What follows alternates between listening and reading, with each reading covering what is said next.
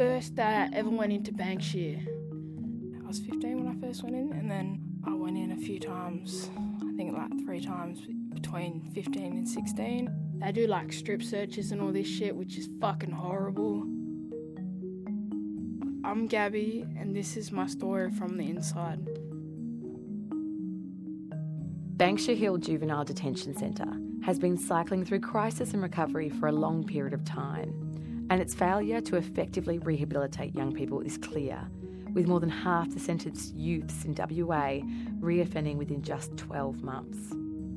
In 2013-2014, it cost over $500 million, $615 million to be exact, to keep Western Australian prisoners in custody.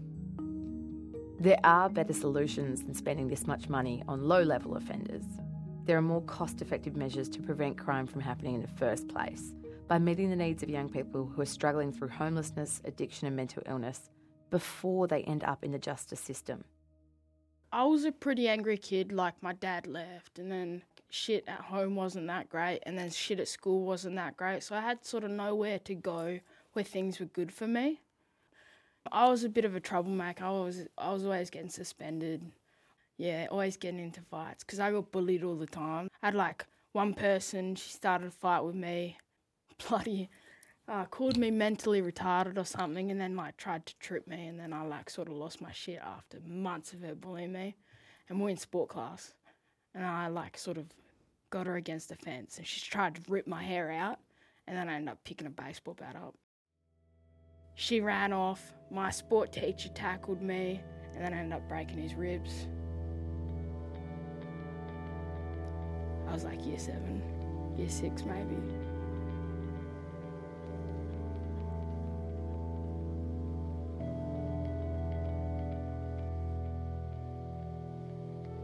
I moved out when I was like 15.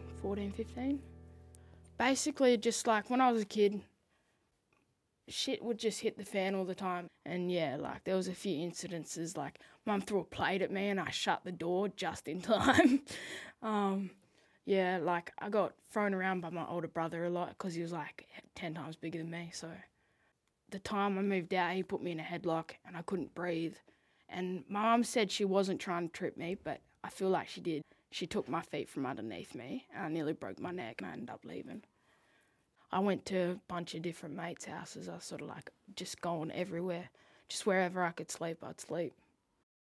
Cricket nets were always the best place to sleep because you'd always know if someone was climbing up, trying to steal your stuff or something. Just sort of like lay awake most nights.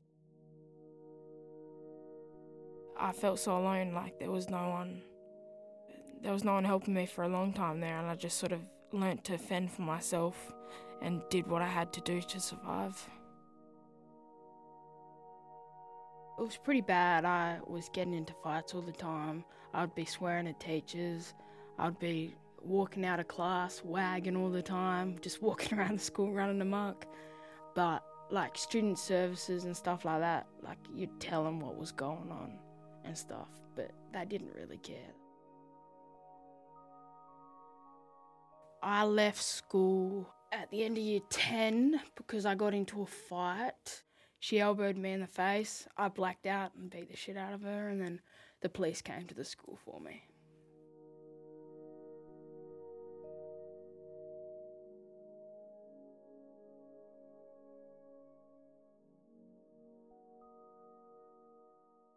First day I ever went into Banksia. They do like strip searches and all this shit, which is fucking horrible. When you first go to the unit, it's like you get up at like 7 o'clock in the morning. They get you out of your cell. They flip your whole cell.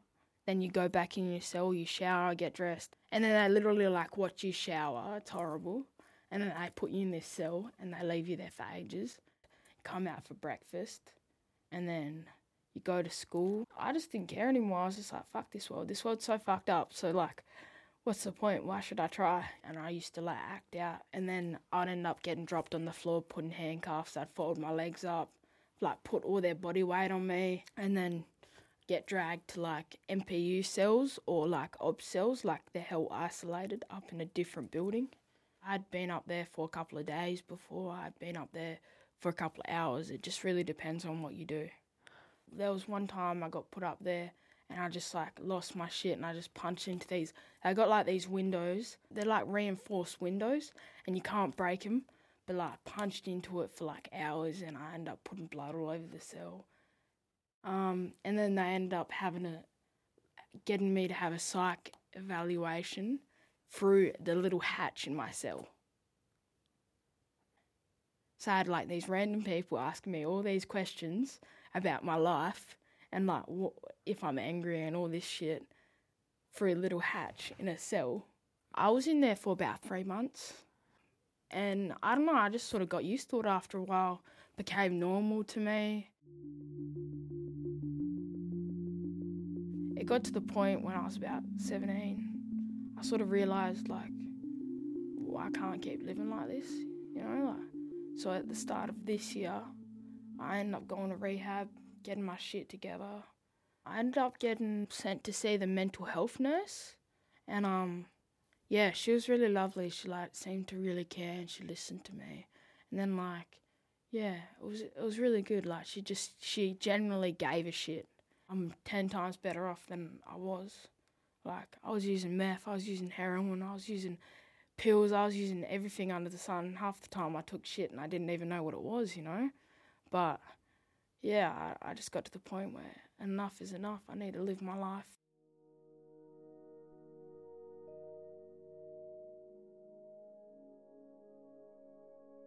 Well, I'm now 18 and I'm still having problems with drugs, probably because I've just got like the wrong sort of friends and a lot of my friends use drugs and I can't really get away from that because that's my life.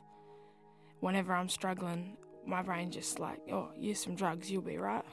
Like I can escape from everything when I use drugs, but when I don't, I have to deal with all the shit that I don't know how to deal with. Start of this year, I got into YACWA, part of the Youth Homelessness Advisory Council. I did public speaking in front about like Department of Communities, like a big board of people. And I don't talk in front of people, but I managed to do it and I actually did quite well. We're basically just trying to end homelessness. We're trying to just make everything better for young people. Like we've looked into mental health, we've looked into like drug and alcohol, homelessness, all of that sort of stuff, and it all comes in hand at the end of the day.